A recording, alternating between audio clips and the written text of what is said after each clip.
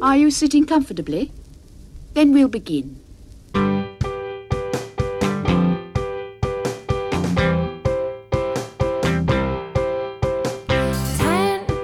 minutes left. Yeah, but there's still some time. It's not the final score. We need more than the numbers we're given. Show us you live and breathe the game. You're more than a name. That's what we came for. We can bring you more than the score. Every story. Let's take this thing off of the field into the real world, away from the numbers,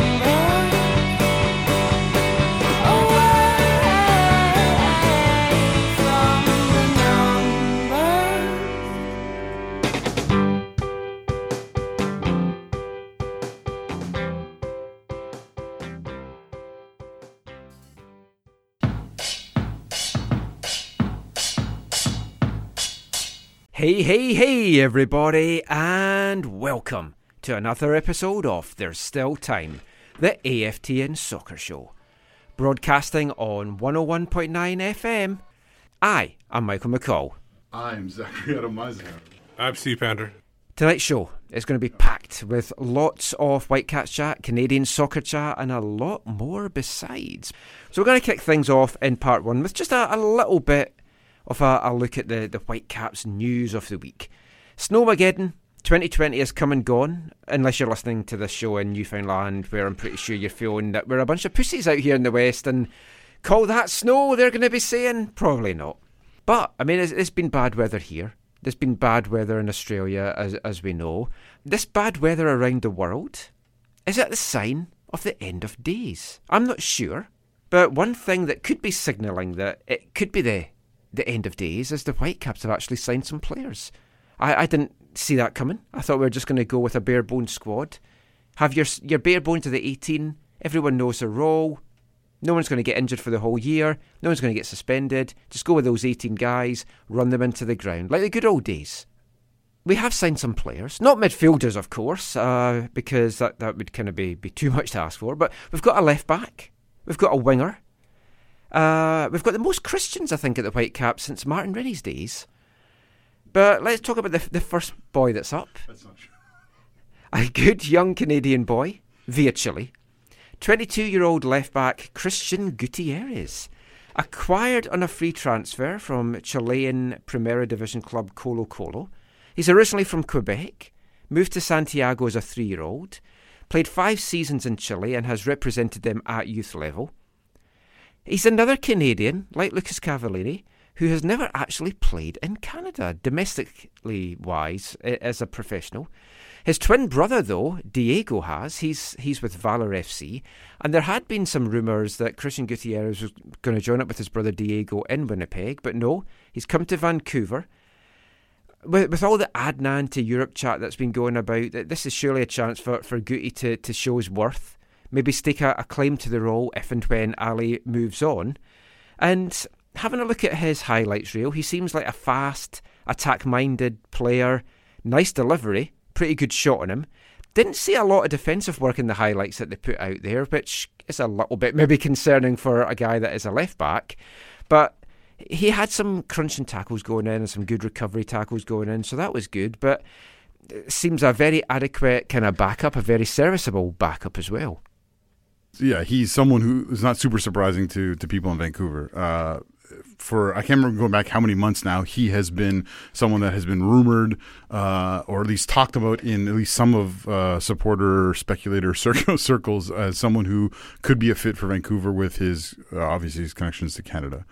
The thing that I said there that might be a little bit concerning when you look at his performances over the last 4 or 5 years is just the number of games he has played. He has not played a lot of games with the clubs he's been at, right? I think the average is like less than, he averages like 10 to 12 games a year, just doing some quick math, which is not a lot.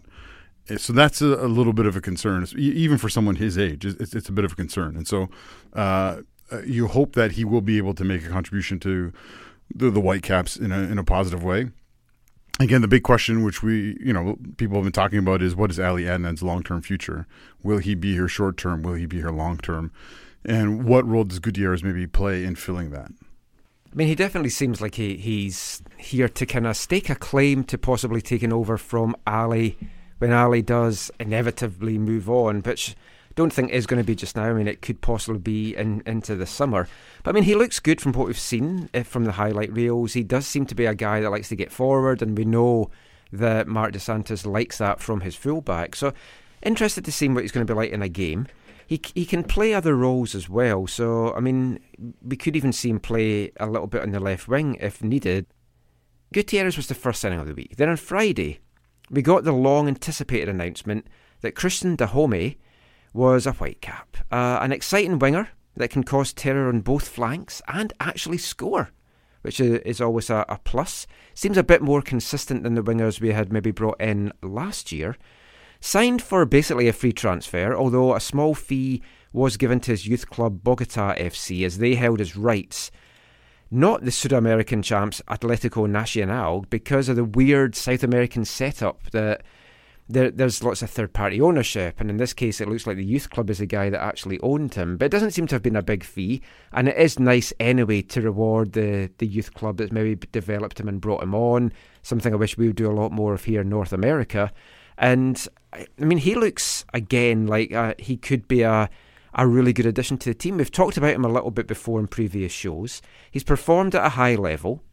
He wants the stability that Vancouver and MLS can offer him and his family for the next couple of years. Because there was the rumours that Corinthians and Brazil were interested in him. It looks like Vancouver, reading between the lines, were offering him a 2-year contract, whereas Brazil was possibly just offering him a 1-year one. So that's given him a little bit more stability. But as anyone that knows the MLS transfer system, I don't really know how much you can say that any MLS contract is a stable contract, because players can be cut, transferred, anything at any notice. But he does look exciting. He looks like a guy that is going to provide a lot. Again, if you watch his highlight reel, he looks like a guy that's going to be whipping in these crosses for hopefully Lucas Cavallini to finish and get quite a few finishes off his own. Yeah, again, like we talked about last week, it's a kind of bit of a hopeful time for Vancouver, and this is another symbol of that, or another sign of that, is a winger who can play both sides and has some quality attacking abilities. It's also nice when you see, if you're a fan of the Whitecaps, to see them win out, over someone else, so whether or not things were where things are at with Corinthians and whether or not they could actually stake a claim to him or get him or whatever, it's nice to see Vancouver win out on someone, because you hear and you see, and the Whitecaps front office have told you in the past on players they've lost out on. So it's nice to see them kind of get someone with some this kind of upside. It'll be interesting to see where he fits in. I think there's been talk of, I think I heard Schuster talking about how we are going to play 4-3-3, and so they're going to need some wingers, and it sounds like he'll be crucial to what they're looking to do. Yeah, I mean 4-3-3 I think is probably going to be the main formation that they decide to go with this season. There could be a little bit of tinkering along the way. We ran an article during the week from Joe Deasy. I can't remember, he said it was 9 different formations the Whitecaps used in 2019, which is crazy, because if you were trying to list off formations, you'd be getting to 5 or 6 fairly easily. Then you'd have to be stopping and thinking, well, is there this one? What about this one? So I think 4-3-3 is going to be the more stability. Dahome's clearly going to be a starter. We know if it's 4-3-3 that 2 of those starters look set to be Cavallini and Dahome. We're going to look in the next part about some gaps that the Whitecaps clearly have in their squad just now, just in general, but in their starting lineup in particular. I mean, there's some places that we really need to fill.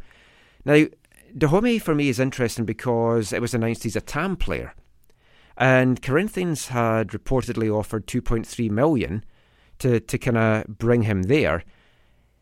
we don't even know if Tam's going to exist after the next CBA is sorted. So, I mean, Whitecaps have pulled the gun on that, maybe confident that they know that no matter what happens, something can happen. Maybe clubs have been told, look, if you've got TAM players and we change this, you're not going to be out of pocket. We're going to make sure that things work. Or they used all their TAM because they knew they'll probably give a 1 year leeway or whatever.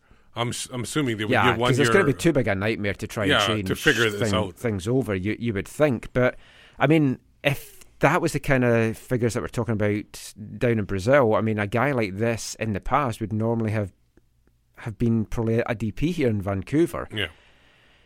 But, I mean, that's all going to be interesting. So we've added 2 new players. But as we add, we have to subtract. And it was announced that club captain, I'd like to stress that. Well, was it a lot of games? Or? I know folk have talked about Johnny Ricci being club captain, but Mark DeSantis did say at the start of the season he was club captain basically by default because he had to name one. And if it had went up to MDS, he wasn't going to name one at all. And he was the most experienced, and it did. He ticked all the boxes with his experience and everything like that. But I mean, we've talked about it for months. We didn't expect him that he was going to be back. It was revealed that Arisi had been chatting to the club via WhatsApp, and they'd all agreed to kind of mutually part ways. No big surprise, he's going back to Spain. It is disappointing, though, that it didn't work out, as he looked to have good potential.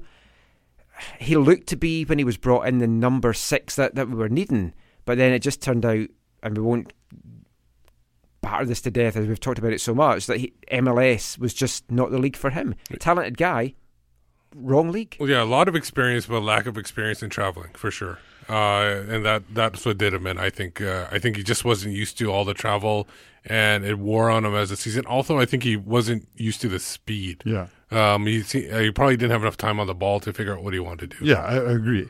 The pace of play, the freneticness of MLS, and the way it's kind of lots of people refer to it as an athletic league, right? It's this frenetic trying to close down space, people running at you very quickly, whereas in Spain it's more methodical, and he had more time on the ball there, and he did not have that there, and his lack of either speed of thought or just his physical speed, or the two combined, were really let him down this year. And I think you have to be like a Perlot type in order to be I'm using quotation marks, that's slow, and still be able to handle MLS. That's an interesting way to look at it. Yeah.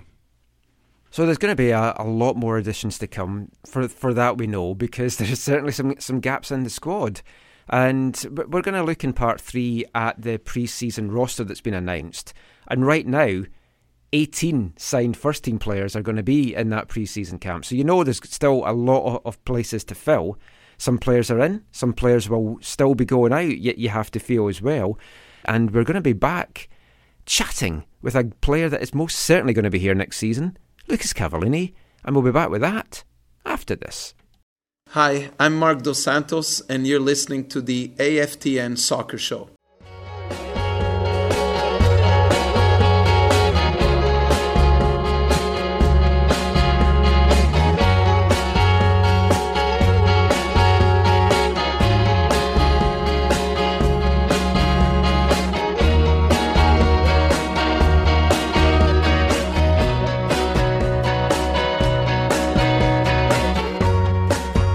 In the corner of my eye, her arms are clutching, saving slowly time. Ask her way just to cover up. All the people tell her how to live, but she lives so much that she can't give. She starts crying in public places. She starts hiding familiar faces.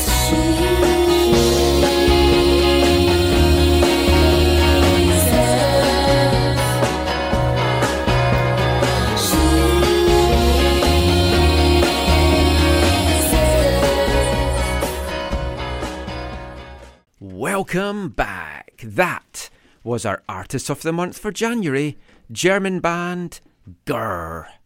I just like saying that. That's the main reason I picked them. Well, plus that, and their songs are fantastic. That was She Says from the album of the same name, released in 2019. check them out. We've got one more song to come from them next week. And that's Gurr, G-U-R-R. Not the way that I'm going, grrr. Anyway, there's a lot of coming and going this off-season. Most of the additions so far have seemingly come kind of off the pitch, or the key ones. But one of the key players on the pitch is clearly going to be new striker, designated player, Lucas Cavallini. Now, Lucas, coming into the Whitecaps, big money signing. There might be pressure on him right off the gate. If you speak to him, though, he kind of brushes that off. He doesn't feel that there's too much pressure on him. He's obviously going to still need to get a lot of help to put the ball in the back of the net from the midfield, the wingers as well. But he's a confident guy, and Steve, he's in really good form right now, coming to the Whitecaps internationally at club level as well. We seem to be getting him at a perfect time. Yeah, and I know you said that we need help. He needs help in the midfield. That's for sure, especially in the middle of the midfield. But the wingers are kind of lining up right now. So the wide area play is lining up. It's the midfield that needs help. But he's the kind of guy that, like you said, he doesn't need. He's confident. He's got the confidence that a striker needs. You don't want a striker without confidence. That's the worst scenario you can have. So it's good that he has the confidence. It's good he feels there's no pressure, because he can come in and do the job. Yeah, and he's well travelled. He's played for some big teams. Peñarol, Nacional in Uruguay, two big sides. Puebla, maybe not one of the biggest sides in Mexico, but I mean, he's used to these hotbed environments and everything like that as well. So it's going to be interesting to see how he kind of adapts to MLS. And it's funny, though, the people they're bringing in, they're bringing in, a lot of people say, they're bringing in Canadians, but they're bringing in Canadians that have had extensive training in South America, like Christian Gutierrez, extensive training. Obviously, he moved at 3, but even Cavallini, I think it's 15, 16, that's when he moved down to Uruguay. So are we too Canadian? Do we hate America? Because we only have Jake Nerwinski as, I think, the sole American on the squad. I don't see that as being a bad thing. No. But Lucas Cavallini is definitely one of the players to watch this year. Got a chance to speak with him on Saturday afternoon. The players were all back at pre-season training on Saturday. Saturday was doing all their medicals and physicals and stuff like that. So I got a chance to speak to him on the phone. I wanted to talk not so much about him coming to MLS, but just about his journey in getting here, and what it was like going to South America at an early age and playing all the games there. So sit back, grab a chocolate digestive and your favourite hot beverage, and enjoy Lucas Cavallini.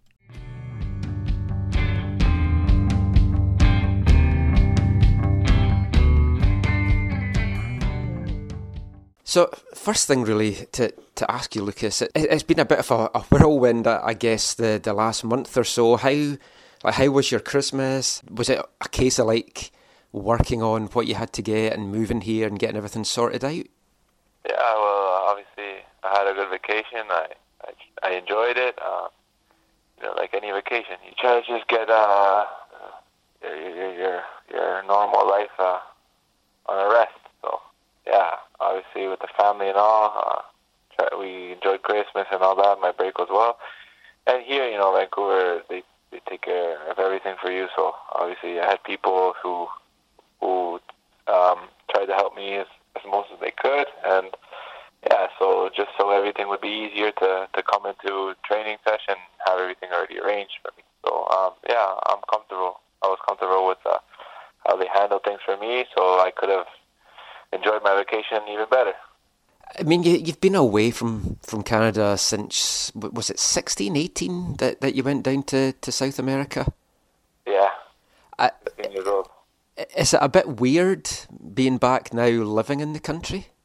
Yeah, it's kind of, yeah, obviously, of course, I'm not used to living here in my homeland, and, it's different, obviously, different experiences, and then coming back home and living back to what I lived before. So it's kind of weird, but I'm happy to be here.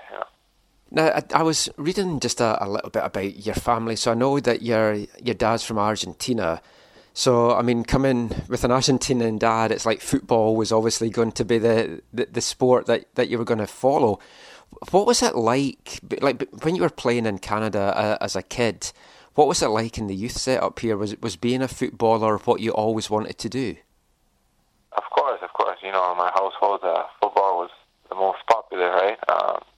Every TV I had in my house had soccer on it. So obviously, obviously, for my dad being from Argentina, of course, he motivated us to play football. So yeah, that didn't stop me. Even though we lived in Canada, where Canada back in the day, you didn't have that much opportunities to become a professional soccer player. So obviously, I knew I had to go abroad in order to chase my dreams. So I never stopped. And obviously, as a youth in Canada, I just stuck with it. Trained as hard as I could and tried to get as better as I could, just in order to be able to have a good tryout down south. And well, that's where everything started. How did you end up in Uruguay? I mean, you'd think Argentina would be the place you'd maybe have ended up. So what took you to Uruguay in the end? In the youth system in Canada, we had professional coaches, well, ex-pros that played in Uruguay, obviously in Argentina as well. But just because of Uruguay being a smaller country, and I guess at the time security was a big problem in Argentina. My dad thought it was better for me to, since I was young, 16 years old, leaving home by myself. It was a better decision to go down to Uruguay. And yeah, obviously one of my coaches had a lot of contacts there, and he was able to get me a chance to try out for Nacional in Montevideo. And from then on, I was on a good path, and that's where everything started for me, and it was a dream come true, Yeah, and like being at Nacional, and then I know you left there and you went to Phoenix, but then you ended up at Penarol, which is like obviously the big rivals of Nacional, and like as me coming from Scotland, I kind of equate that if someone played with Celtic and then went to play for Rangers, I just know what kind of hostility that they would get in the city. Did you have anything like that when you ended up playing with Penarol from the Nacional supporters? Yeah, of course. Obviously, you have to go through that. It's not easy, but at the end of the day, I didn't have any problems at all. Obviously, once in a while on the streets, you get cursed or something from the other fans, traitor, stuff like that. But,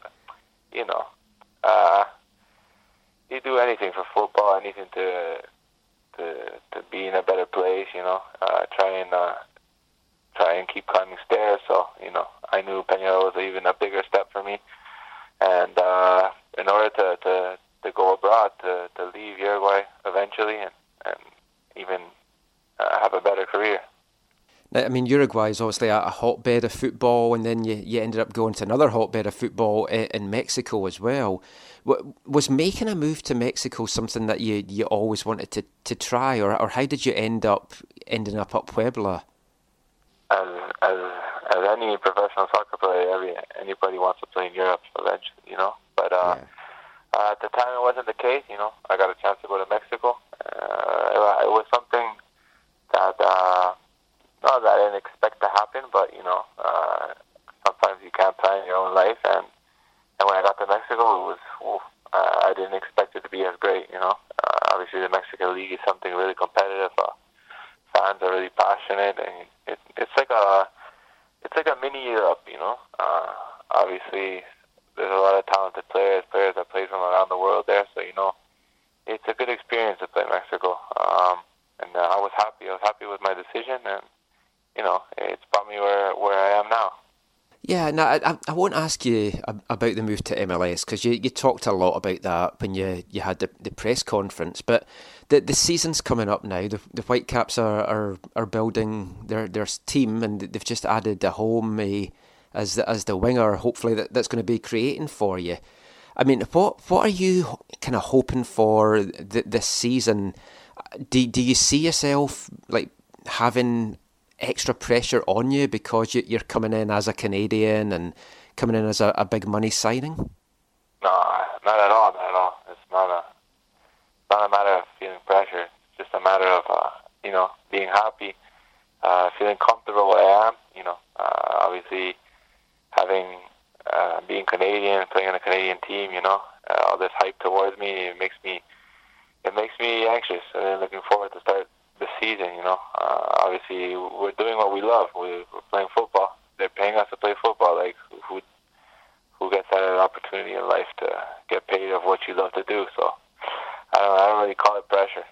Pressure is more what you call waking up at 5 a.m, doing something you don't want to do, but you have to provide for your family, and you have to be able to work your ass off all day. Sorry for my language, but oh, that's fine. but you know what I mean. Yeah. No pressure at all. And I don't speak any Spanish, but I was they had tweeted out some video of you talking about how you kind of think of like a kind of Latin America mentality, I think was what the translation said from the video the other day. And obviously in MLS, a lot of the most successful players are kind of Latin American players, people from South America. There's been a lot of good talent that's done well in MLS. So do you feel your game is kind of like ideally suited to what MLS is right now? Well, I was young when I went to South America, so you can say that I have sort of a Latin American mentality, when it comes to football. So, no, I don't think I'll change my mentality now. I'm willing to bring what I've learned to the MLS and obviously make it a better place, make it a better league, just as all the Latin American players are doing coming to this league, Carlos Vela, Joseph Martinez, all based Latin American players, so they're shaping up the league to be something great. So it's something that I learned, and I'm willing to bring it to my club. I know that Mark and Axel had mentioned that you had been kind of just dealing with a couple of injuries and they weren't really sure whether you'd be fully training this coming week or not. How are you feeling physically just now? No, I'm good. I'm ready to start training. I'm going to incorporate with the team right away. So obviously, I'm feeling 100% right now, and I'm looking forward to starting the season. Thanks so much for your time, Lucas. Looking forward to seeing you in action, and I'll probably chat with you next week as well when you're at training. All right, thank you. Appreciate it. Thanks, Lucas. Bye. Take care.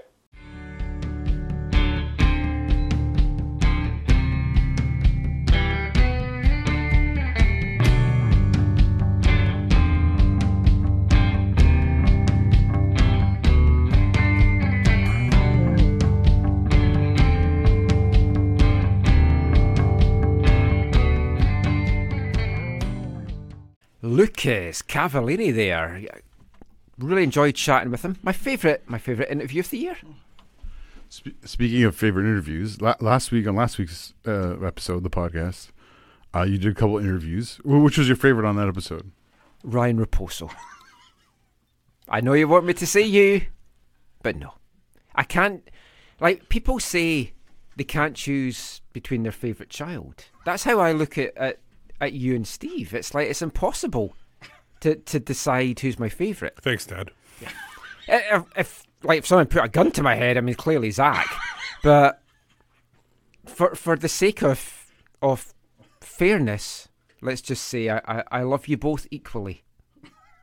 Anyway, Lucas Cavallini, talking about going over to South America at such an early age. Now, he's 16 when he went, and I don't think, no matter how confident you are at yourself at that age, it's such a big thing to do. And it's like, it must have been so difficult for him going there as a Canadian to try and win over the locals and the coaches and everything. But he did it. And it just shows you he wanted to be a footballer no matter what, and no matter what it took, and you've got to admire him for that. And the thing is I don't think that he was probably welcomed that greatly initially. I think he's mentioned on other interviews too that it was a rough going. They were all jammed up into one small room, which is typical, I think, of most academies there in South America. Yeah, it's interesting. It's nice to hear him share about I'm not trying to suck up to you, Dad, but I enjoyed some of the questions you asked there, just being different from the ones he's been asked so far. And it's great to hear him talk about his experience and what it was like to, all that he had to do to make it in the game of football. And yet you can hear that he just has this deep desire to play at the highest level that he can. Which some might question why he's come to MLS. But seeing as he's come to MLS, you think he's going to bring that same determinism, that same drive to excel, that same drive to succeed. And that's got to be exciting. Yeah, he's certainly a very driven man. And, I mean, he talked there that ultimately he had hoped to make a move to Europe, but it wasn't happening, so that's when he ended up going to Mexico. And he loved his time in Mexico. I'd said to him at the start, I was just going to keep him for 10 minutes, and usually my 10 minutes ends up as 20 minutes. But in this case, I wanted to stick to it. And I wanted to ask him a little bit more just about what it was like going over as a young player, as a 16-year-old. But he has talked about it in some previous interviews, so I decided not to do that. But we maybe talk about that at future time with him. But I did ask him about the expectations and the kind of the pressure that might be on him. And as we talked about in the introduction to that, he doesn't feel it. But I mean, what are your expectations of him right now, considering he doesn't have much of a midfield or wingers really to go with, assuming that all these pieces are in place? Is he the guy that's going to... We talked a little bit about it when he was announced. Are you expecting him in double digits? Are you expecting him in high double digits? I definitely expect him in double digits. Obviously, 10 would be the smallest of those double digits, but I expect more. I'm hoping, and there's not expectation on him, but I'm hoping he can hit 15. That would be my minimum that my hope would be. I'm hoping, and then on top of that, if he gets like 2 or 3 above that, that'd be excellent. And that's assuming that all the pieces are in place, like you said. No, yeah. I mean, based on where things are right now, Michael, you have to hope that he's going to finish on potentially the limited service he'll receive and also create a number of goals himself. I would agree that, he has to hit double digits no matter what. It doesn't matter how many penalties he takes or doesn't take or how bad the service is. He's got to hit double digits on this team. You also have to be thinking about this in the respect of, or at least somewhat thinking about this in the perspective of what they've invested previously and what they've gotten out of that. So when you look at the Colombian who came in and got 13 goals or whatever it was, and his salary was like 1.77 or 1.7 something or whatever. You look at Kai Kamara after that. They brought in Kai Kamara, paid him less than $1 million, if my memory serves me correctly, and got 15. I think it was out of him. So you got to think that there are at least some people at the Whitecaps who are thinking he's got to be 15 to 20 on the season. Obviously, it's an unfinished jigsaw puzzle, and so we're only looking at part of the picture. Once that gets filled in more, you hope that those numbers the expectation of those numbers would even go higher.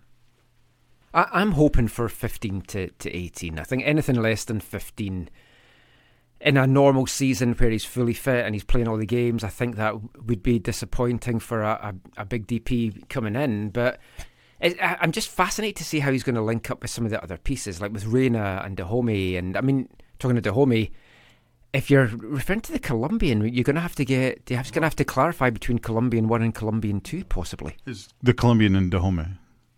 Oh, never going to change on Freddie. Poor Freddie. We'll talk a little bit about Freddie, though, in the next part when we're looking at pre-season camp. But, I mean, a lot of questions for Lucas Cavallini. A lot of people want to know stuff about him. But I think that the most pressing question that anyone could ask him as a Whitecap is, does he fancy a chocolate digestive? Anyone fancy a chocolate digestive, even though it's unsuggested? Anyone fancy a chocolate digestive? If you're sitting at home and you decide to have a hot beverage, would you go for a tea, a coffee, or something else? An espresso, for sure. I thought you might have gone for the yerba mate, because all the South Americans that we've had have been drinking that. So. No, that's for sure. But then change my answer to mate, please. Oh, will do. And are you a biscuits fan, a cookies fan? Yeah. What's your favourite kind of cookie? Chocolate chip, probably. And are you a dunker? Yes, I do, but not in my mate, in my milk. Anyone fancy a chocolate digestive? Anyone fancy fancy a chocolate digestive? Anyone fancy a chocolate digestive, even though it's unsuggestive? Anyone fancy a chocolate digestive? Another that is going for chocolate chip cookies. Whichever Whitecap comes in this season and picks chocolate digestive, he's going to be my favourite play for the year. I think you're required to carry around hopefully a non-melted packet of chocolate digestive. Oh, you can award that as an award if they do pick it. Ooh. Yeah, like when I'm asking the guys that don't speak English, I'll just hold it up and they can go. Might help. So the Whitecaps starting 11 coming into this season. There's holes, to say the least. Good movie. Yeah. Oh, who was that? Shia M. Night LaBeouf. It's on Disney Plus. You should watch it. Holes? Yeah. He was in his starting ages. Was that M. Night Shyamalan? No. What am I thinking about then? I have no idea. His He has like The Happening or I don't know, stuff like that. his movies had lots of holes in them, and maybe that's exactly what I'm thinking. So the Whitecaps starting 11. Let's kind of look at who we've got. So we know we've got Max Rappeau as the goalkeeper. Mm-hmm. Right now, Jake Nerwinski, Ali Adnan are Fullbacks. the two fullbacks. Your centre backs. We're only just now, because we haven't signed Godoy yet, although that's close to coming over the line. So let's count Godoy. So Okay. you've got Godoy, Kamiri, Cornelius, Didic. maybe. We'll talk about Didic in the next part. If you're looking at Godoy, Kamiri and Cornelius, from those three, who are your two starters? I got obviously Godoy would be one, and based on hairstyle, I'd probably have to go to Kamiri. Oh yeah, are you joking? That's a joke, right? You're just trying to get a rise in me? Yes, I'm trying to get a rise. Yeah, okay. He's got those are hair extensions or something. I think he lost a bet. I hope so. I don't mind that Or his life is in danger, and he needs to wear this hairstyle. I don't mind that kind of hair when it's real. When it's fake, I think it's awful. Maybe they celebrate Halloween at a different time in his country. But I hope his football is better. Is better than his choice of hairstyles, and I mean that in as least a disrespectful way as possible. I actually think Cornelius is probably going to begin the season. So do I. With Godoy, Because they played together a lot. yeah. I think they want to still ease in Kamiri. unless Kamiri has some plays out of his skin or out of his Hair? out of his extensions in the preseason. I agree on all those things, especially the hair aspect.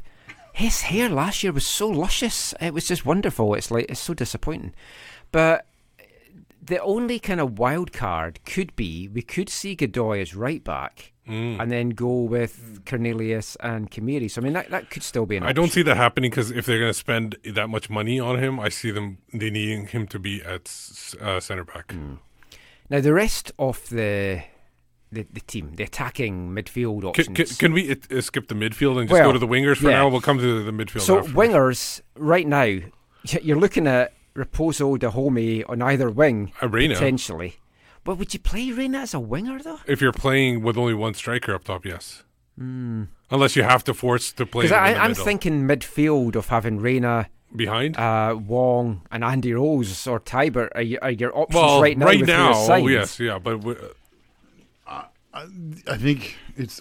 I hear you in theory, Steve, that having Reina wide, but I just think of all those times when he was playing wide, and we were just like, it's not the best for him. Yeah, like it's just- even when he did make contributions, I think we would say, yeah, he scored a goal or he set this up, but for the flow and the play of the team and the build-up of the team, this is not the best spot for him. And so with the I know that things are very, very limited now, especially in central midfield. But I think if you were to put out your best preseason squad right now to play a friendly, I would probably want Lucas in the middle. You want Dahomey on one side, you want Raposo on the other side, and then in midfield you go Inbom Wong and Reina, kind of the attacking one, and Inbom sitting back with probably Russell Tybert. I don't. The thing about the Reina though is if you put him on the left side, Ali Adnan's going to be moving up the pitch a lot. So why not at that point when the attack is going on, then Reina cuts into the middle and that's where he can provide service. But you still have him wide during the build-up of play. Yeah, okay, that's better. So Yeah. so like on the pre-game formation that you put over people, he's lined up as the left winger, but in actual playing, In attacking play, he's going into the he's wing. really always kind of tucked in and or central because of what Ali's doing. That Yeah, makes sense. yeah. That reminds me of like back in the day talking to like Michael Nanchoff about Caleb Porter at what was the school called, Akron. He said they would not play with a right winger. Yeah. They would just, everything was so tilted towards the whole left side of the field because they were so good there. Yeah. I mean, the right side, you have to think like Axel's keen to bring in a right winger. It seems like. Yeah, because I mean, you've got the homie on the left, so a right winger is definitely something I think that they need to try and figure out. We also need a 6 and an 8. That's kind of fairly obvious right now. We need a 10 in one regard, but if we're playing 4-3-3, I don't think we do need a 10. And we've never really had any luck in bringing 10s here. No. I think this is going to be a season that we are going 4-3-3, and there's not really going to be a 10. So a 6 and an 8, because I think you'll have 6 and 2 8s as that midfield. Yeah, but the other 8 that you bring to play alongside in Baum would be nice if he had 10 tendencies. Yeah, but it's just Reina, really. So, I mean, if you've got Reina and then Baum as your 2 8s. But my only problem with Reina is how much does he control the midfield? He's more of an attack. That's why I would like somebody that can be an 8, but actually kind of move up and play like a 10 sometimes. Sorry, just going back to, I also want to give a shout out to your favorite named Whitecap, Toss, because I think he can play on the wing fine. So you might see Dahome on one side and Toss on the other side, because of his pace, because of his experience in the league, and because of his ability to play there and to cut inside or be that like second kind of bigger, powerful forward. Yeah, that's true. And there's also Theo Bair as well that you could play out in the wing. I was completely forgetting about them. And yeah, just scored for Canada in form. It was a goal I think I could have put away. But still, he scored. A goal's a goal. That's all that counts. Now, Schuster said he hopes to have news on the midfield front this week, or one player, at least anyway, which, I don't know, I'm hoping might be a 6. The transfer window, and in particular the intra-MLS transfers, can take place until February 13th, which isn't great, because it's like 2 weeks really before the season starts. But it could be pointing that MDS wanted to add MLS experience, and he hasn't done that so far in anyone that's been brought in. So it could be that they're waiting to fill these midfield positions with those pieces. Yeah, as other teams bring in new players, they're going to have surplus of their previously that were starters on their team that they might need to give up because of salary cap reasons. So that's where they could take advantage and get somebody who's obviously been training the whole time, but actually kind of shows up at the last minute. Yeah, and we've talked about, I think you've talked about this before, Michael, in the past. This is one of the frustrating things about how they've gone about communicating at different times and in different ways. So beyond the commitment to season ticket holders to do stuff by January 30th, you had Mark DeSantos and I believe also Axel Schuster saying that they were going to have all the players in by today, by the 20th of January to be here for the beginning of camp. And now it's like, we might get one more this week, and that will bring the actual roster up to like whatever 21 or whatever it is, which is extremely deficient. So that's really frustrating. Obviously, there are constraints to that. There are rules to that. There are all kinds of factors to that. I just wish they wouldn't have said stuff like that. Those two individuals. Other people said other things. I don't know why they would have chose the January 30th date, but they had their reasons. It'll be interesting to see what happens. One of the things about those comments from the executives in the past was they told supporters in a meeting, they said this. They said, we would tell you who we're going to bring in, but you wouldn't believe us. And it's January 20th. And I don't think there's anyone they brought on the playing side or on the off-field side that anyone would say, wow, we can't believe who you've brought in. And so, again, kind of more disappointment from people who are famous for their disappointments. For me, although it's nowhere near ideal, you want to have guys that's going to be deemed as your starters in place before they go and play the really kind of meaningful friendlies, if there's such a thing, when they go down to the Portland tournament. One is the more So you important. want to have, I mean, if the MLS window and everything opens on the 13th, You've got 4 days to fill it before the first game in Portland. You want to have those guys there ready to go in Portland, get the chemistry going, get the understanding going. You've got 3 games in Portland and you've got a week when you get back to get ready for the season. So we'll see what happens. It's not ideal. Training camp, as I mentioned, got underway on Saturday. The on-pitch action takes place on Monday, which is when most folk will be listening to this episode of the show. The roster's been announced, and we're going to look at that after this. Hi, I'm Lucas Cavallini. You're listening to the AFT Soccer Show. I've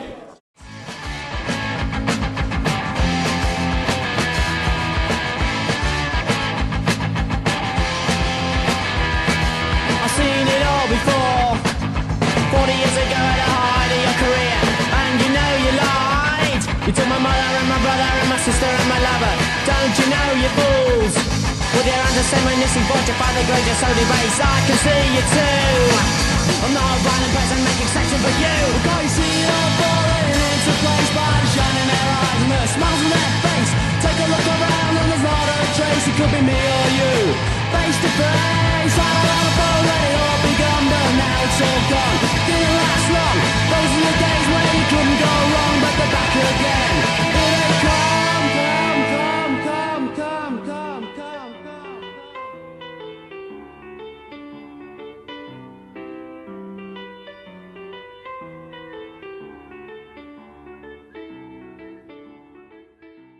Welcome back to the AFTN Soccer Show on CITR Radio. That was the Cigarettes with They're Back Again, Here They Come. Because guess who's back? Back again. Not Slim Shady. The Whitecaps are back. Pre-season training. The pre-season roster was released today. Attending the camp this week in Vancouver will be 18 signed first-teamers. Dahomey is going to join up in San Diego. He's still got all his things to sort out visa-wise and green cards and all that kind of stuff. There's 3 development squad players going to be in the camp as well. Gianfranco Fascineri and Patrick Metcalf are 2 of those. Now that's a big change from a year ago and what MDS wanted, where at this stage of the camp, everyone felt like they were one of the young guys, but this year is a lot different, and I think that's good, and it just shows that things are going to be very different in pre-season this year. But I do like the ones that they brought in. I really like Gianfranco. He really showed a lot last year, and I think he can show something where he probably, I think by the end of the year, if they have slots open, they will sign him to a contract. But I do like the fact that they're not forcing these young players to come in. Like they're not desperate to have him in. They're actually, these guys deserve to be in the lineup. Quick question for you. You mentioned 18 first-team players. The other one, because there's 20 listed on the website, is what's his name over at PSV, right? Simon Cullen. Well, yeah, but also Eric Godoy is still listed on the website. Oh, right. Now, the Eric Godoy situation, it had been announced it was a done deal.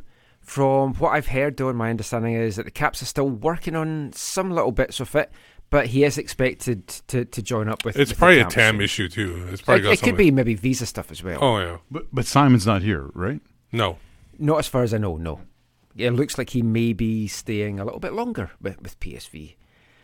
Now, despite some internet chatter, Freddie Montero is in camp. Yep, his Instagram had him in his coffee shop today, but it is a Sunday. It's his day off, and his church is down in Seattle, so he's probably down for that and helping out at the coffee shop. He is going to be in camp this week. Freddie is ready, is the word on the street. But of course, this is MLS, and we know that moves can happen at any point. And we talked in the last part that the inter-MLS moves aren't kicking off really until mid-February. I'm pleased to see him back. Hard to see where he's going to slot in. Hard to see him maybe being here by first kick, or if he is, too much beyond that. But he does have a 2-year contract. Oh, 1 year left now. Yeah, he has a 1-year contract. So we have to change the hashtag then. Now, there's 5 trialists in the camp as well right now. Which is another thing that's new. They don't... well, we've had a few over the years. But not that many. No, most of them haven't recent. worked out. We were chatting about this on Twitter tonight, and someone said, have any of the trialists ever worked out? Camilo came kind of in worked 2011. out. Yeah, he worked out. In parts, he worked out. the on the pitch parts were good. The end of it, not so much. But he came in 2011 as a trialist. He played down in the Seattle tournament as a trialist, and yeah, he worked out really well. But Thiago Ulysses year, didn't. Well, no, he wasn't even a trialist. They actually signed Yeah. him, didn't they? Yeah. I mean, we've had some guys, Robo had some guys down in Hawaii and things that just didn't work out. And we're going to look at 4 of the 5 trialists just in the next little bit. And we don't want to pump their tyres too much because we have seen a lot of these guys not work out.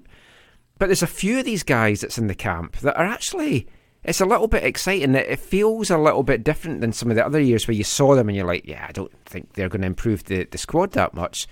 But as we'll talk about in a sec, there's a few of these guys that you're like, oh, interesting.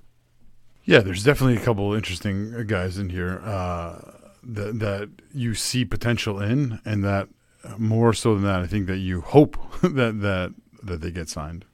We're going to start at the goalkeeper position, work our way forward? Yeah, why don't we do that? And the goalkeeper that's a trialist is, and Steve chatted about him in last week's show, Daniel Gagliardi. He's the second round draft pick, so they're having a look at him still to see exactly what is happening. One of the actual development guys that we didn't mention, we mentioned 2 of them. The third one is a goalkeeper as well, Bomer, who I don't really know much about at all. It's like, so I mean, he might have been just kind of came on the map or something. Maybe he was with a local club or something like that. First up of the guys though that we're going to look into is a guy that back in December 2018, I said MDS should pick up in the waiver drafts that were doing the rounds at the time. 25-year-old, he is now, Canadian, centre-back, Amar Didic. A player that MDS knows well from his time at Swope Park and down in KC. He had a stellar CPL season with Edmonton, got his first national team call-ups and recently his first caps where he looked good. But I think he was playing alongside Derek Cornelius in the games. But he looked good there, didn't look out of place. There's no guarantee the Caps are going to sign him, although Dwayne Rollins did tweet out today that from everything that he's heard, it looks like the Caps will be announcing him as an actual signing. Okay. Although there has been some It's gone debate. back and forth. There's been debate as to whether he's a free agent, whether he is going to be a signing or what's going to happen. The final word I saw from Dwayne was that he's moving up. That was the final wording on what he's moving up to the Whitecaps. There's no mention of a sale or anything like that or a free agent. It's just moving up at this point. So there's no confirmation there at all. But it was going to be a good addition. I did want him, as I said, about a year ago. And I think even since what I'd seen from him back then, he has come on so much in CPL this season. Yeah, he's one of the top center backs from the Canadian Premier League's inaugural season, alongside someone like Dominic Zator, who apparently there's no interest in, I think, in Vancouver, depending on who you talk to. Whether or not this is an actual transfer or whether he signed on a free is a really interesting thing. If Vancouver gets him on a free, this is some very, very, very poor decision making by Edmonton. A lot of players in CPL were on 1-year contracts, but this was a player coming in who had like a proven track record and should have been signed to a multi-year deal. Had played at higher levels. This was like, even if you had a philosophy of only 1-year contracts, you should have. This is one you should have said no. We need to give him more than one or an option. If that's legal.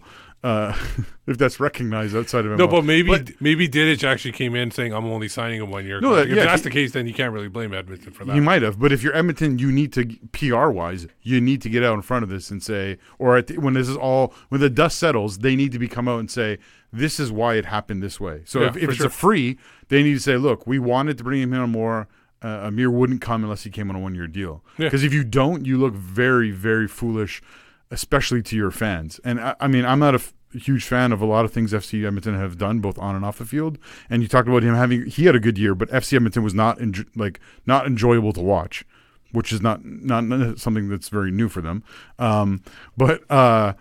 They can't they got to get the PR side of this right when this ends. If they get something for him, great, celebrate that as the second player to go to MLS probably by that point. But if not, they need to show some transparency so that people understand that hopefully that they didn't drop the ball. Yeah, I mean, You have to look at as well. He's got experience with Sporting Kansas City, although it was with Swope Park Rangers, not actually in MLS.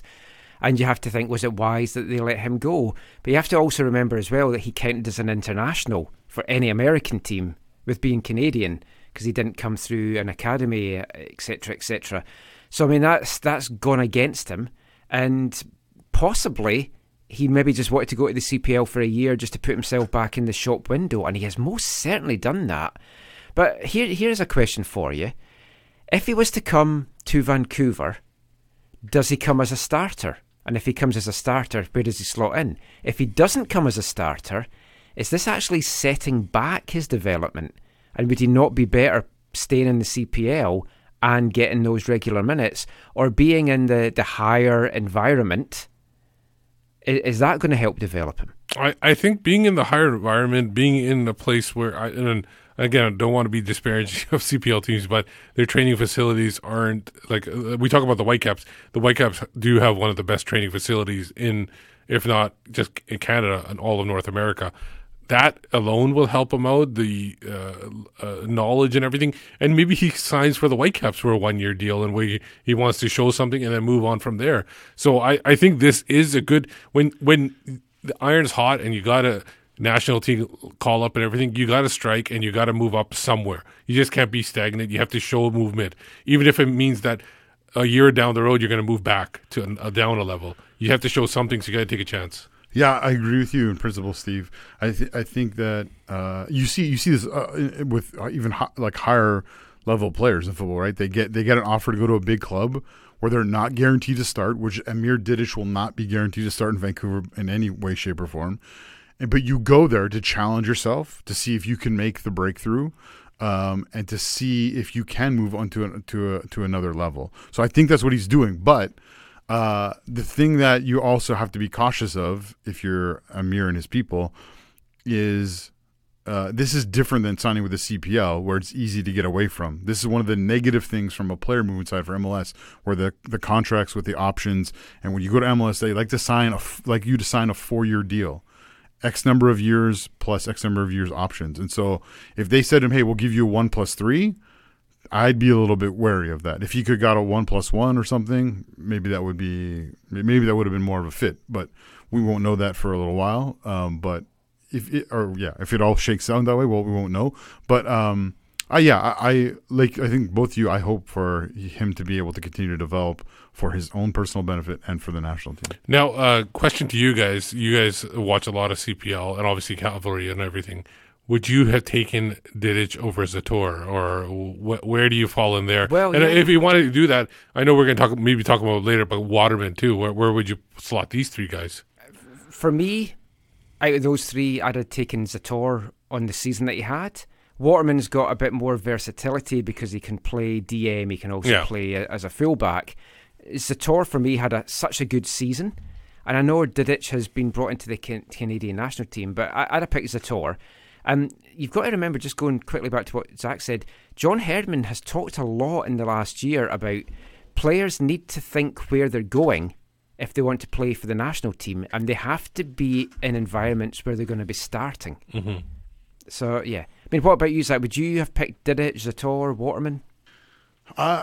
It's a great question. Between Didic and Zator, I think I probably would choose Zator if you're Vancouver, because of his ability to play right back. I think he's probably a better right back than if you had to stick Didic there for some reason. And so he's versatile in that way. So between those, I would take them.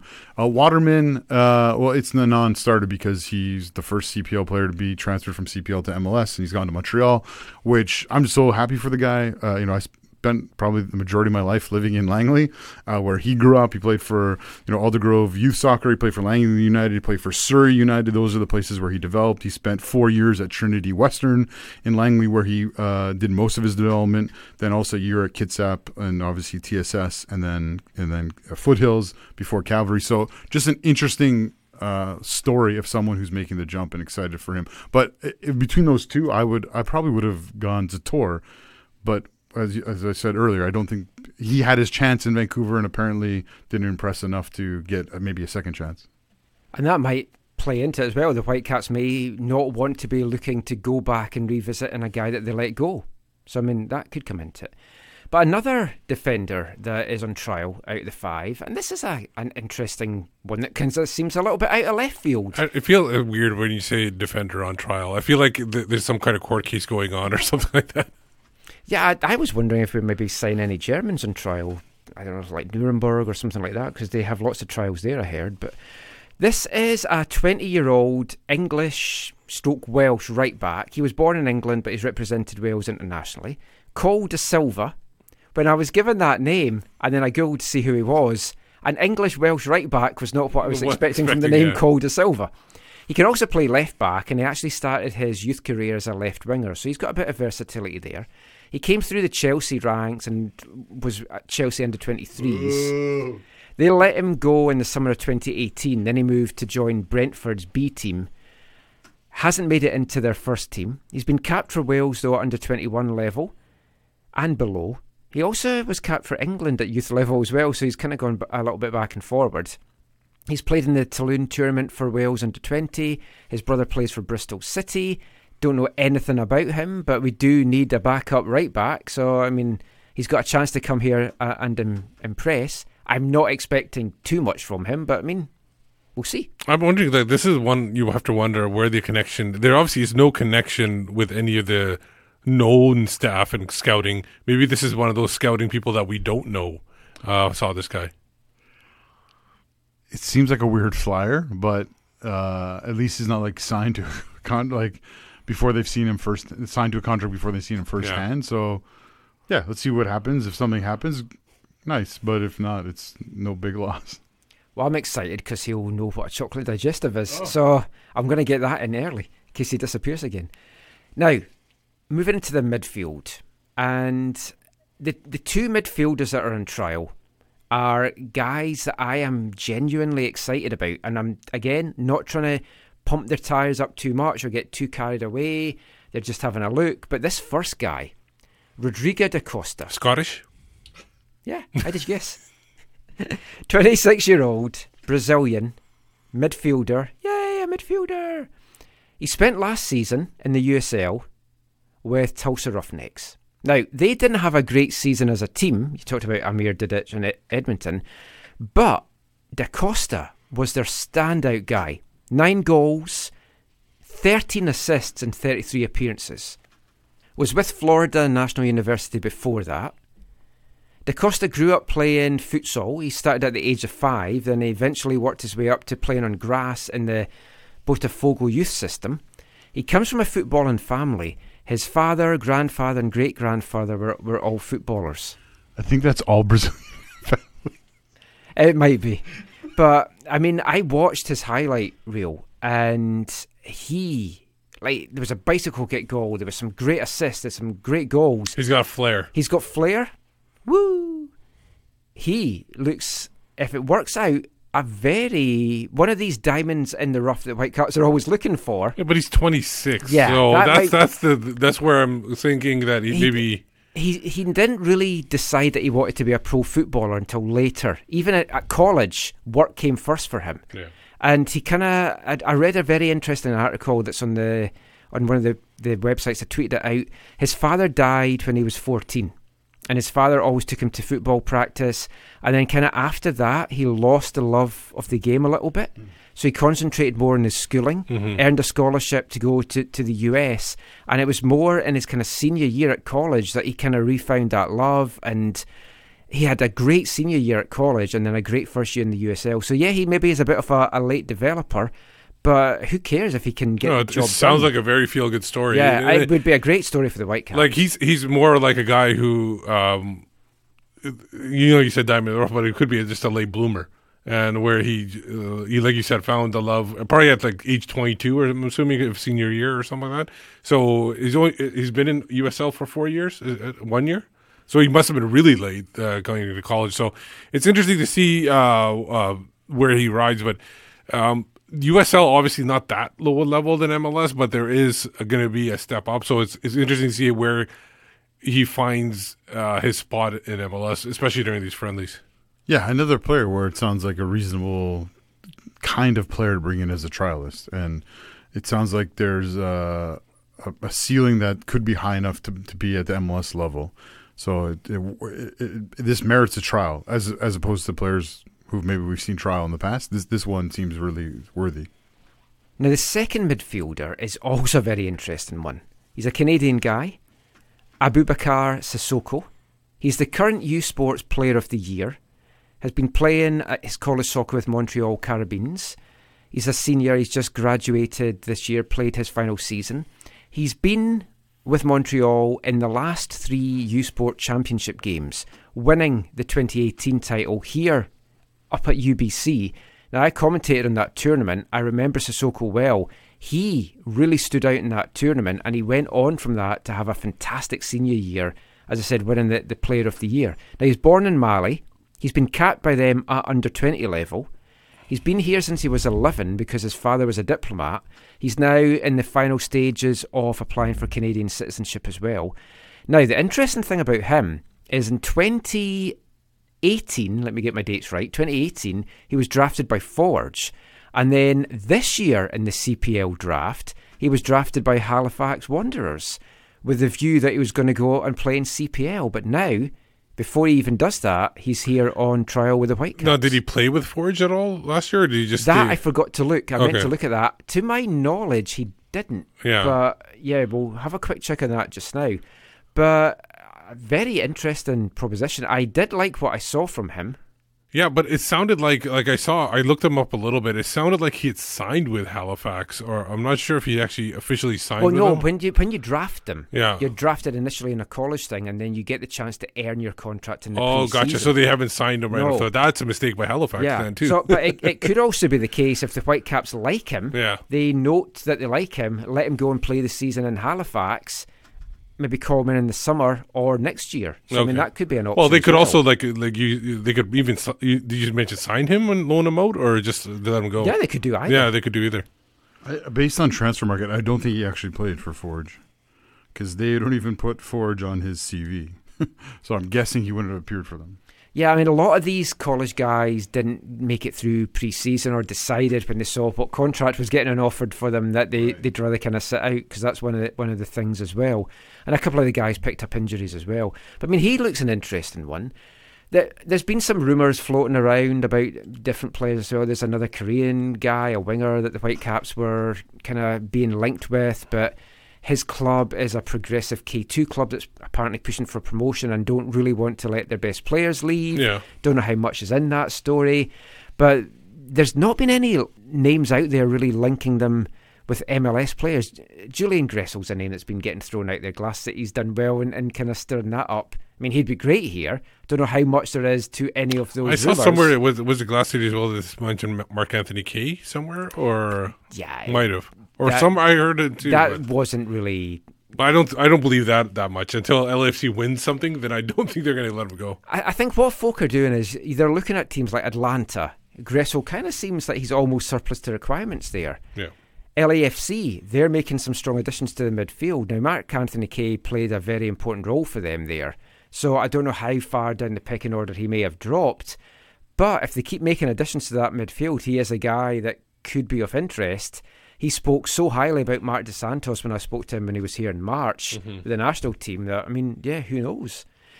But there's a lot to see what's happening. It's still going to be a busy couple of weeks. I had said in last week's show I thought this week was going to be busy. It wasn't as busy as I expected, but there were some good additions.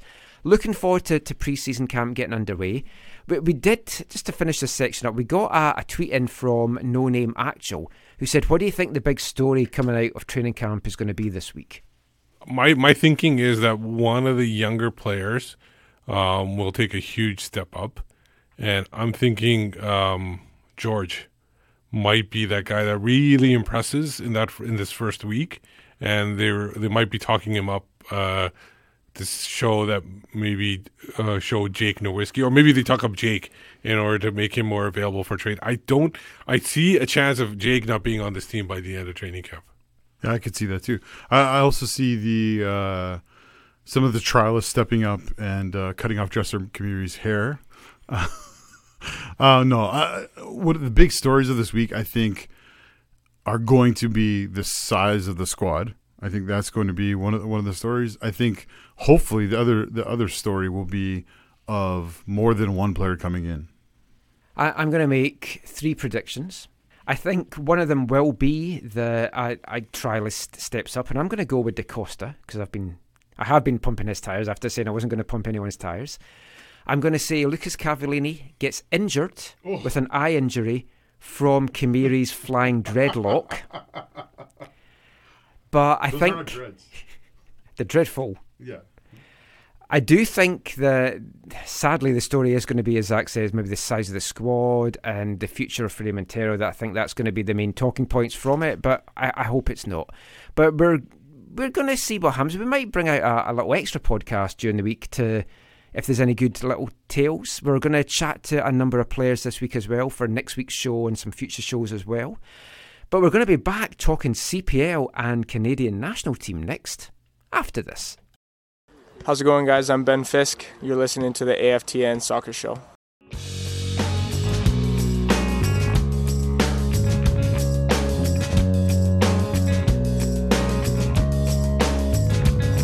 Well, I'm lost, I'm afraid. Rope tied down a leaky boat to the roof of a car on a road in the dark and it's snowing. If I'm more, then it means less. Last call for happiness. I'm your dress near the back of your knees and your slip is showing. I'm afloat in a summer parade up the street in the town that you were born in, with the girl at the top wearing tulle and a miss somewhere sash waving like the queen.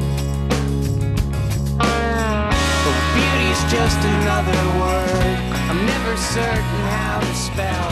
Go tell the nurse to turn the TV back on. Welcome back to the AFTN Soccer Show on CITR Radio 101.9 FM. That song, Steve's selection this week. Reconstruction Site, yes, by the Weaker Thans. It's a Winnipeg indie group.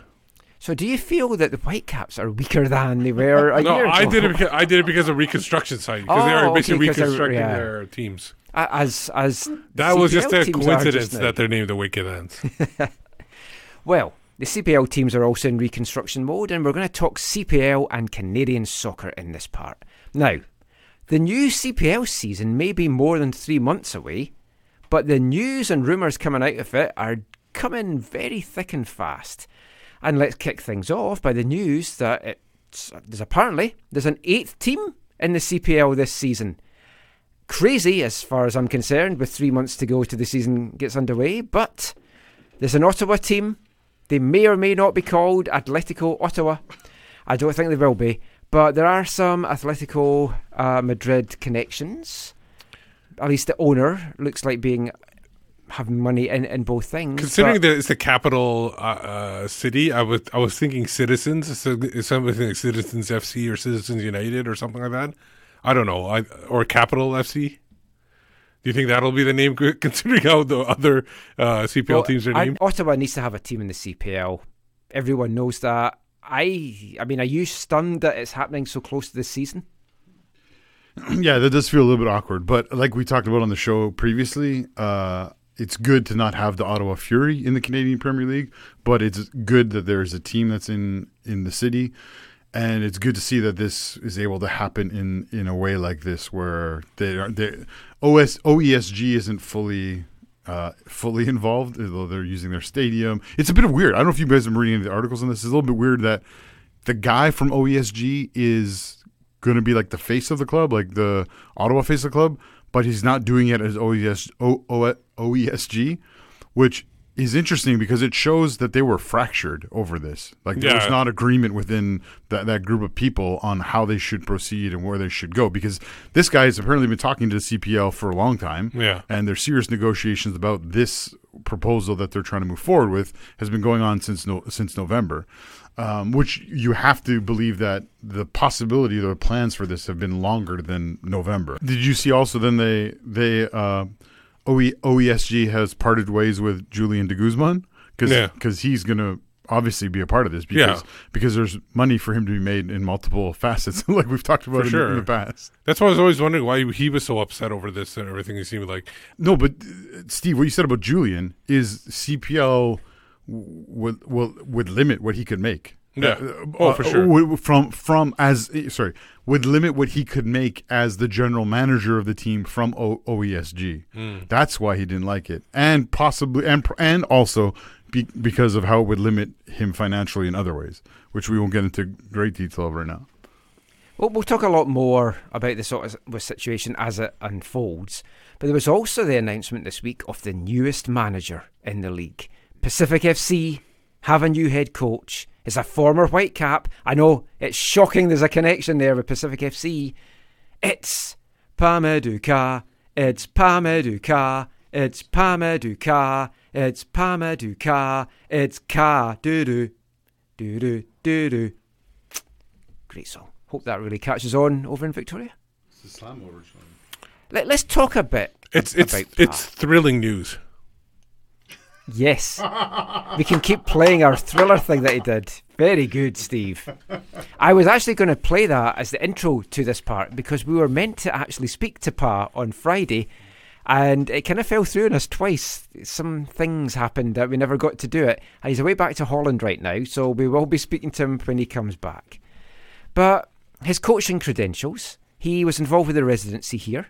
He actually took one of the residency groups, I think it was the U18s, to the residency finals, the USSDA finals one week because the head coach, Rich Fagan or Adam Day, because I can't remember which one it was that they took, was away doing coaching at the time, exams. So he's involved with that. He was involved with WFC2, then went to Cincinnati where he was also the assistant first team coach with Alan Koch, and then stayed there after Alan went as well. He's always come across to me as a player who's enjoyed mentoring the younger kids. Winds them up. We saw that in a lot of the pre-season stuff. Hard taskmaster as well, but fair, giving a lot of praise, giving them a lot of advice. He was a great influence on Fonzie. And there was a while where Pa was his driver and was driving him about.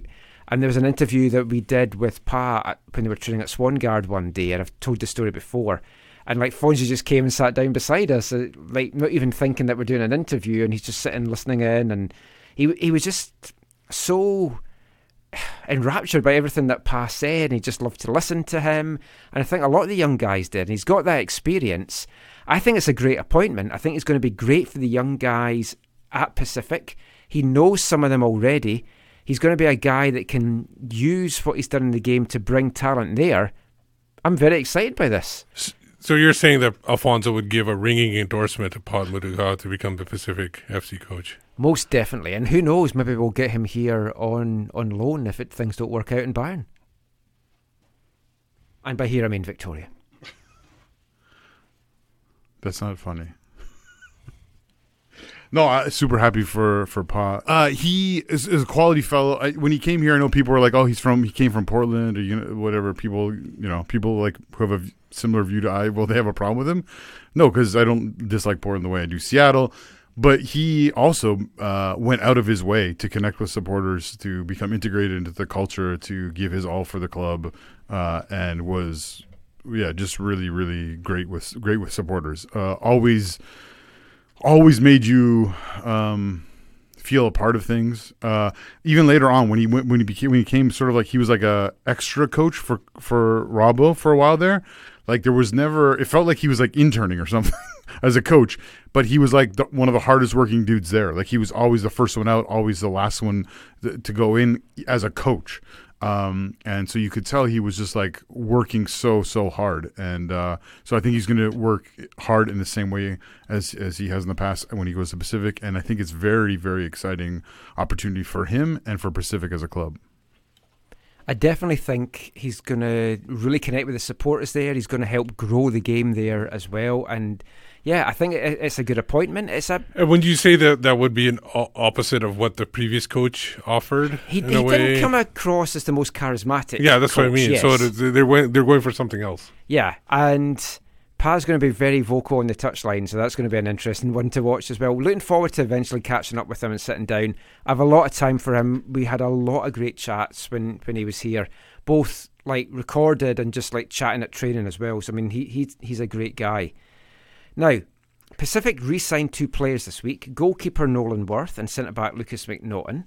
It's going to be interesting though to see who Pa does bring in, what kind of way he wants his team to play. Are they going to be like a defensive team as a defender, as a coach? Because they do need to shut up shop a little bit there, because that was one of their big failings last year.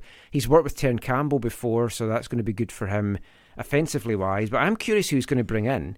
It's it's good that they signed Nolan Worth, considering Sean Melvin's definitely not coming there because he's going to switchbacks. There is one Pacific player whose future is up in the air, and that is Ben Fisk. He is apparently still in talks with Pacific, but he is also in demand elsewhere in the CPL. It looks like he's definitely staying in CPL. The chatter on Twitter over the last couple of days was that it might just not be in Pacific. I'd be sad to see him move on, because he really seemed to embrace being at Pacific. And from chatting to him last year, it was great to see him back, having family and friends over watching him. But you didn't feel Pacific utilised him the way that they should have last year. He still had a not bad season, but they could have been so much better, I think. But I think with Pa coming in, that might be the thing that tips him into staying in Pacific, because I think he's going to like what Pa might do to that team. Yeah, he played a lot last year when he wasn't fully fit also, which was in part due to his willingness to play in those situations, but also because there were so many other players injured for Pacific. I hope he goes back. I hope that for him. I hope that for the club. I hope that for the supporters. And I do see Pa maybe being able to get more out of him. But it'll be interesting to see. Can I talk about who else is maybe? So one of the other former Whitecaps there's lots of talk around is Marco Bustos, right? And what's going to happen with him? Because there's lots of discussions going on right now about, when you talk to people in Winnipeg and you talk to other people around the league, there's lots of interest in him. There's a high demand for him, I think, around the league as well. And although he's from Winnipeg and you could see him staying there for a number of reasons, going to a place like Pacific doesn't seem out of the question, especially with someone he knows there. Now, I don't know for sure his relationship between Pa and Marcos, like the way we knew about like Pa and Alfonso or whatever. But I think Pa being there will either be Marcos wanting to go there or Marcos not wanting to go there. I think it'll be pretty clear in his mind. But it'll be interesting to see where he lands up, because he didn't light the league on fire, but he made significant contributions to the league. And he came halfway through the year too, I think, or late in the year. And in his limited time, he stood out as an offensive player with some flair, and the best player on the team, I thought, Valors. Yeah, I mean, I would with say some that. question, yeah. Yeah, I mean, his future is certainly talked about. I mean, again, the internet murmurs have been that some of the bids out there could make him the highest paid player in CPL, which is kind of crazy in some ways when you look at some of the other names that is in CPL. But I mean, good luck to him if you can get a deal like that, because we don't know what the highest paid player in CPL could be. It could just be like 60,000. Yeah, but the thing is the whole thing about him is that if like a stronger team picks him up, that strong team, like say a Cavalry or something like that, and they bring him into this lineup, right? I'm just saying, say Cavalry brings him, or Forge or something, they bring him into that lineup, he actually does really well, maybe leads them to a title or something like that. That's a potential sell-on. Yeah. That's where they would want. That's why probably because they see some potential in a sell-on. I think Cavalry is the one place I've heard that is not interested in it. Well, no, I'm just saying using like a strong team as an option where they could sell him on afterwards. Well, just to wrap this section up with some national team chat. There was 3 friendlies played in the last week or so for Canada. 2 4-1 wins over Barbados. 1-0 loss to Iceland. El Salvador just lost 1-0 to Iceland as well. So after all those things have kind of shaken out, Canada's pretty much back to where they started in terms of the Hex qualification. They may have closed a point or two on El Salvador, but I don't think it's really been that much. John Herdman's indicated that more friendlies are going to be coming in this March window. Maybe here, who knows, that would be fantastic. But I have a feeling they might be on the road or in the States for that. Now, there was some interesting murmurs on Twitter over the weekend that It didn't say who it was, I don't think, but one of the candidates for the CSA presidency is wanting to discuss Herdman's position at the next CSA meeting. I mean, surely too soon for that. I think so, and that would be a bad precedent to set. Well, it's kind of been a bad precedent where coaches are ousted way too quickly. They're not able to build a program. So I think it's okay to question the hiring process that brought about John Herdman, right? Like there was problems with what's his name, Oz, the Chilean, the last coach, Octavio Zambrano. There was issues there. There was clearly issues. We've all heard different things behind the scenes about things that he was not doing certain things well or right. Some might say. So it was understandable. From the things I've heard, it was understandable why he was let go. However, the process of bringing in John Herdman was, I think, kind of an internal, kind of automatic, no kind of interview process, no open kind of process. It was just like, here, let's just switch him over from the women's team. So I think it's fair to have a discussion or criticize or have concerns about that. But this is crazy talk. Like I mean, maybe this is someone who wants to be president who's trying to bring up an issue for them to look like they have something to talk about, or a wedge issue for them in trying to become president or whatever. Like I don't know all the details of that, but this is, I agree with you, Mike. This is far, far too soon. I mean, if you, after qualifying for 2022 happens, and if Canada doesn't make it, or if Canada ends up being most likely in this second bracket thing where they got to go through all these teams, if they don't get to like the end of that, like if they don't come out of that, sure, maybe, or they come out of that. And if you don't see any building blocks or whatever, and the thing is, after 2022 qualifying, I agree with you that there's going to be other coaches around the world that know they got an automatic bid. They want this Canada job because they want to do something in like a home country or whatever. Totally. Yeah, so I can see that. Like, who was it? Was it Gus Hiddink that took over Korea or something like that? That was, he went after that, even though what has Korea done before that, right? They hadn't done anything, but he got into the World Cup, got this team all the way to the thing. So I see some coaches, big name coaches, wanting to coach Canada just for that. Yeah, so that's a fair time to have the discussion. But now that's crazy talk, in my opinion. Yeah, I mean, if Canada doesn't make the World Cup, fair enough. That is the time to look at how that whole campaign's gone and whether Herdman is the right man to take them into the 2026 World Cup. And Steve makes a very good point. It's going to be a very sought-after job. Yeah. It's going to put you on the world Even stage. Though I think Herdman should keep it, considering he listens to our podcast. So I don't want him to lose the job, because I fear we'll lose a listener then. True. Be down to 4. Yeah. That'd be terrible. But I mean, the pressure's on him, undoubtedly, and he has to show improvements with this squad and this talented group of players that he has at his disposal. He has to show that Canada has taken steps forward. So we'll see how that goes. But we will be back with the last part of tonight's show after this. Hi, I'm Rainer Pozo, and you're listening to the AFTN show.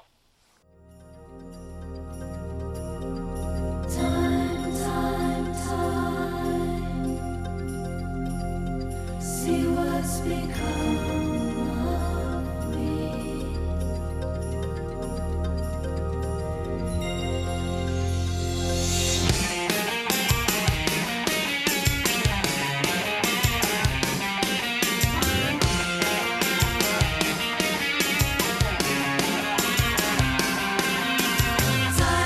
Time, see what's become of me. While I looked around for my possibilities, I was so hard to please. Look around, leaves are brown, and the sky is a hazy shade of winter. Hear the Salvation Army band. Down by the riverside is bound to be a better ride than what you got planned. Welcome back to the final part of tonight's AFTN Soccer Show on CITR Radio 101.9 FM, broadcasting from the unceded Musqueam territory at the University of beautiful British Columbia. Tell us what that song was, Steve. That was Hazy Shade of Winter by the Bangles. back in the 80s song, a little 80s music Yeah. there. And I thought because the winter was the last week was so crazy, I thought put them went up with that. That's good. Yeah. Plus, it's going to be a manic Monday because sure, yeah. I have to stay up until who knows when to get this podcast edited. Training kicks off at 10 a.m. tomorrow, so Oh. yeah. Well, It's you don't gonna have be to be there right at 10, do you? No. Or- Although it might be the beep test. I'd like to see that. I always enjoy the beep test. Something else I always enjoy, of course, is wavelength. And it's that time of the episode to get to our wavelength. This month, we are playing songs with an FA Cup theme. And we're going back to 1988 for this one. The FA Cup final song from the Liverpool squad. Didn't work for them. They lost, of course, in that famous final to Wimbledon. Mon the Wombles. But this is another one of those iconic FA Cup songs that I just assume, of course, that everyone knows these kind of songs. But it turned out a lot of folk had never heard Ozzy's Dream that we played last week. And I don't know how well known this song's actually going to be anyway. This is Anfield Rap. Liverpool FC is hard as hell. United, Tottenham, Arsenal. Watch my lips and I will spell. Cause they don't just play but they can rap as well. Liverpool FC. My idea was to build Liverpool into a bastion of invincibility, you know, like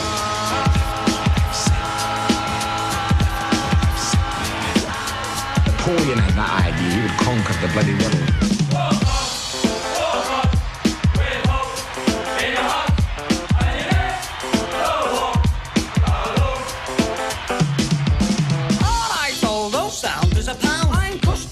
But there's nothing down. The rest of the lads ain't got it sussed. We'll have to learn them to talk like us. Well, I'm rapping now, I'm rapping for fun. I'm your goalie, the number one. You can take the myth, don't call me a clown. Any more lip and you're going down. Alright, Ace, we're great, me and you. But the other lads don't talk like we do. No, they don't talk like we do, do-de-do-la. We'll have to learn them to talk proper.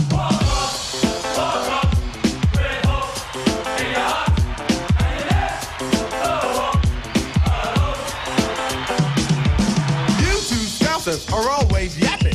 I'm gonna show you some serious rapping. I come from Jamaica, my name is John Bonnis. When I do my thing, the crowd go bananas. How's he doing the Jamaica rap? He's from just south of the Watford Gap. He gives us stick about the north of divide. Cause they've got the job. Yeah, but we got the side. Well, I came to England looking for fight. So come on, Kenny man, give us a game. Cause I've sat on the bench, paid my dues, my fees. I'm very big down under, but my wife disagrees. They've won the league, bigger stars than Dallas. They've got more silver than Buckingham Palace. No one knows quite what to expect when the red machine's in full effect. Well, Steve McMahon sure can rap. It's about time he had an England cap. So come on, Bobby Robson, he's the man. Cause if anyone can, Macca can. Macca can. Macca can. Macca can. Macca can. Liverpool FC is hard as hell. My idea was to build Liverpool up and up and up until eventually they would be untouchable. Everybody would have to submit. Given. Well, Highland lads. Okay, the new. And there's 4 of us. And only 2 of you. So if you want new trouble, And you don't want to slap. you better teach us the Anfield rap. Don't forget us, Paddy, and meet a great day. I know I'm from London, mate, so what's your game? Well, you two scousers, you're always talking. Well, we'll just let our feet do the talking. Our lads have come from all over the place. They talk that funny, but they play that great. So now we gotta learn them to talk real cool. The song you gotta learn if you live in the pool.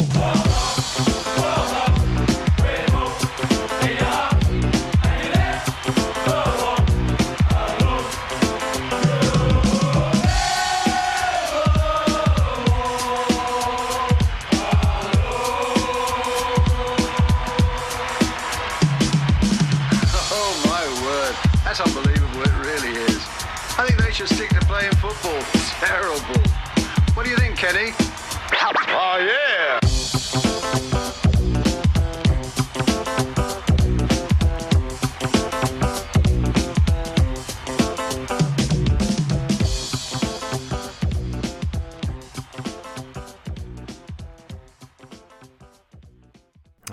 The sounds of 1988 and the Liverpool FA Cup final squad with Anfield Rap. Some folk may say Anfield crap after listening to that song. It was, I think it's iconic, but there was a BBC reporter in 2012 who said it was the worst offender of those kind of songs. But what year did it come out? 1988. Yeah, because there was a lot of teams doing their rap songs on this side of the ocean. Oh. The NFL teams, the Bears did a rap. The Chicago Bears. That was the most memorable one out of all. Yeah. There's some Vancouver connections in the song as well. Former Whitecap Bruce Grobbelaar was on the record, and it mentioned Bobby Robson. He wasn't obviously on the record, but he was here with Vancouver Royals. But there's some big names on that record. You had John Barnes, you had Kenny Dalglish, Alan Hansen, Steve Nicol, a guy that we're not that fond of really here. Oh, you're not that fond of. And some great stuff from Brian Moore, the commentator, rapping as well. I like it. We've got one more FA Cup song to come next week. Ooh, can it be worse than that? Yeah, very possibly. Anyway, now it's time for BC Soccer Web headlines. BC Soccer Web headlines is brought to you in partnership with bcsoccerweb.com, your one-stop site for local, national and international news, stories, features and a lot more besides. Make it part of your daily routine, morning, noon or night. Check out bcsoccerweb.com. And that's exactly what Steve was doing all week long. That's why he was on the computer. Honestly, Mrs. Pander, that's why he was on the computer.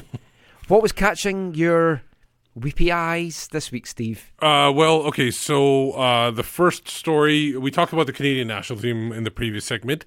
One Soccer, and obviously CPAL, One Soccer has got the rights to the CONCACAF Gold Cup, taking over for TSN. They've acquired exclusive rights to the 2021 and 2022 editions of the Gold Cup. They'll be offering exclusive live coverage of all 31 matches at least the 2021 World Cup. I'm not sure about the 2023. So what do you guys think?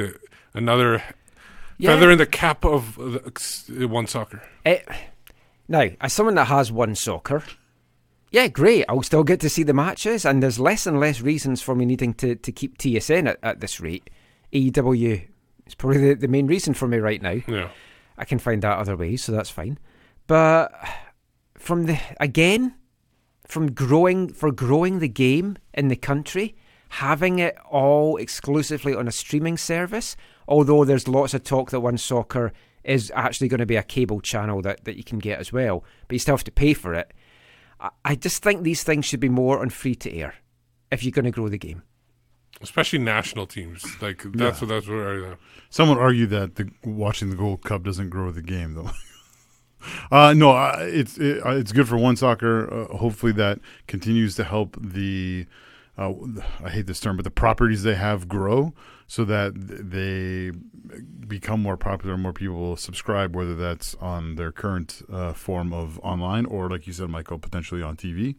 But yeah, it is weird having national team games in Canada now or continue to cost money because, yeah, it does feel like it should be something that, and I don't know how it is in all the countries around the world, but it's something it feels like you would want on like the CBC, all the games on the CBC free to air. That doesn't obviously make sense for the CSA and their partners, but that would be nice. Another story, obviously we're talking about the Gold Cup. One player who might be at that 2021 World Cup is Chicharito. You keep saying World Cup. Oh, so I say Gold Cup, I meant to say, sorry.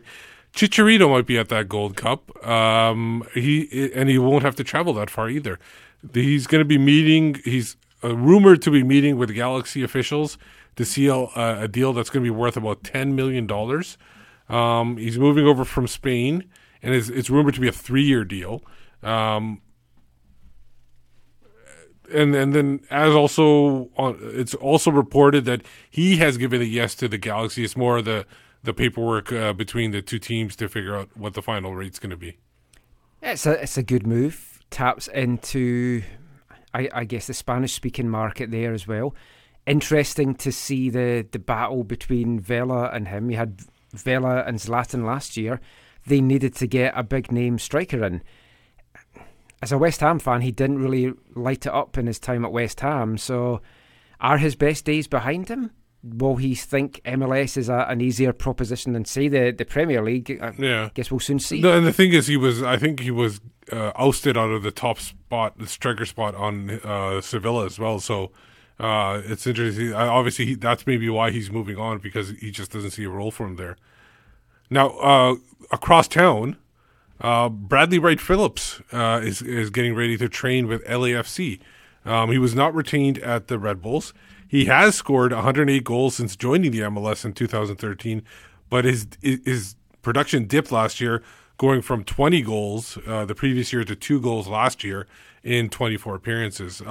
They really want to get him in because of the whole CONCACAF thing. They want more depth and everything, so that's the biggest reason why they want to bring him in.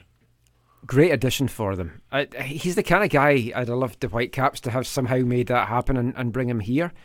He's done so well in MLS. He's a proven scorer and he's a proven performer. But he's 35. Yeah, but the Whitecaps need a little bit of older mentality in there, I feel. It's a potentially scary signing for the Goats if that happens, because he would bring them.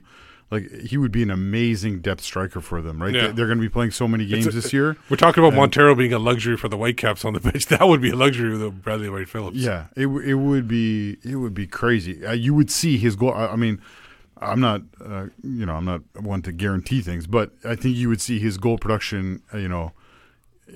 If he would to be like their second or third or whatever striker, up front, like you got to see him scoring like 10 goals at least for sure. Now, we talked about Bradley Wright Phillips being 35. Flip those numbers over, and we're going to talk about now the oldest footballer in with a pro football team, Kazuyoshi Miura, signing on for his 35th season. He does turn 53, like we said, next month. He's been recognized by Guinness World Book of Records as both the oldest player and the oldest goal scorer in professional football history. Little bit of information.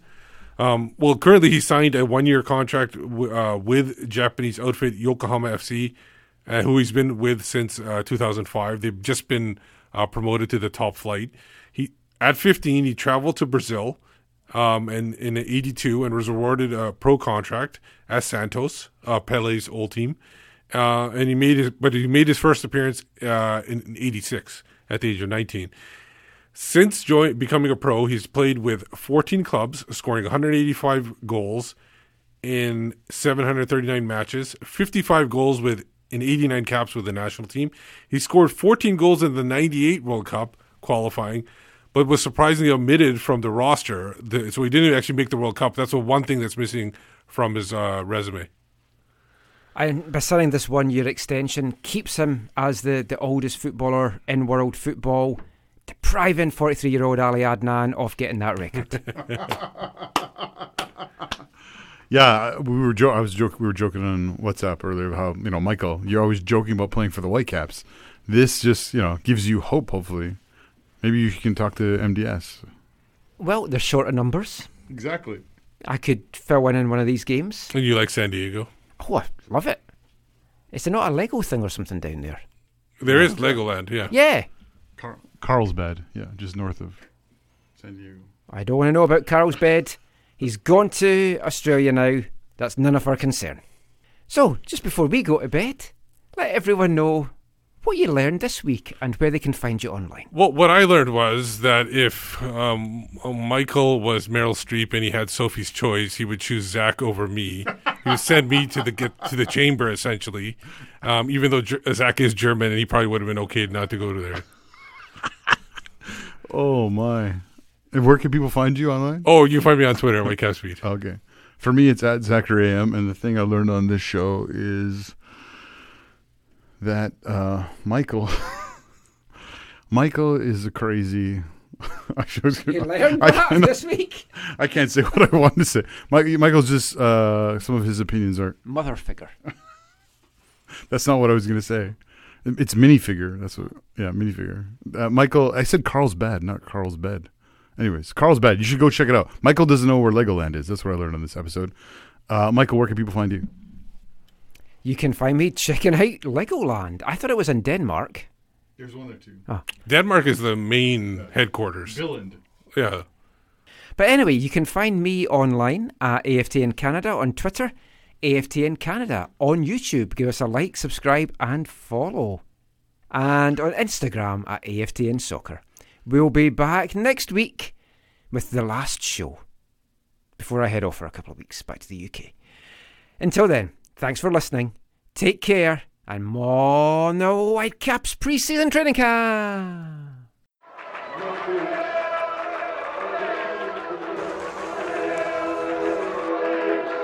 Going to your first match is an experience you never forget.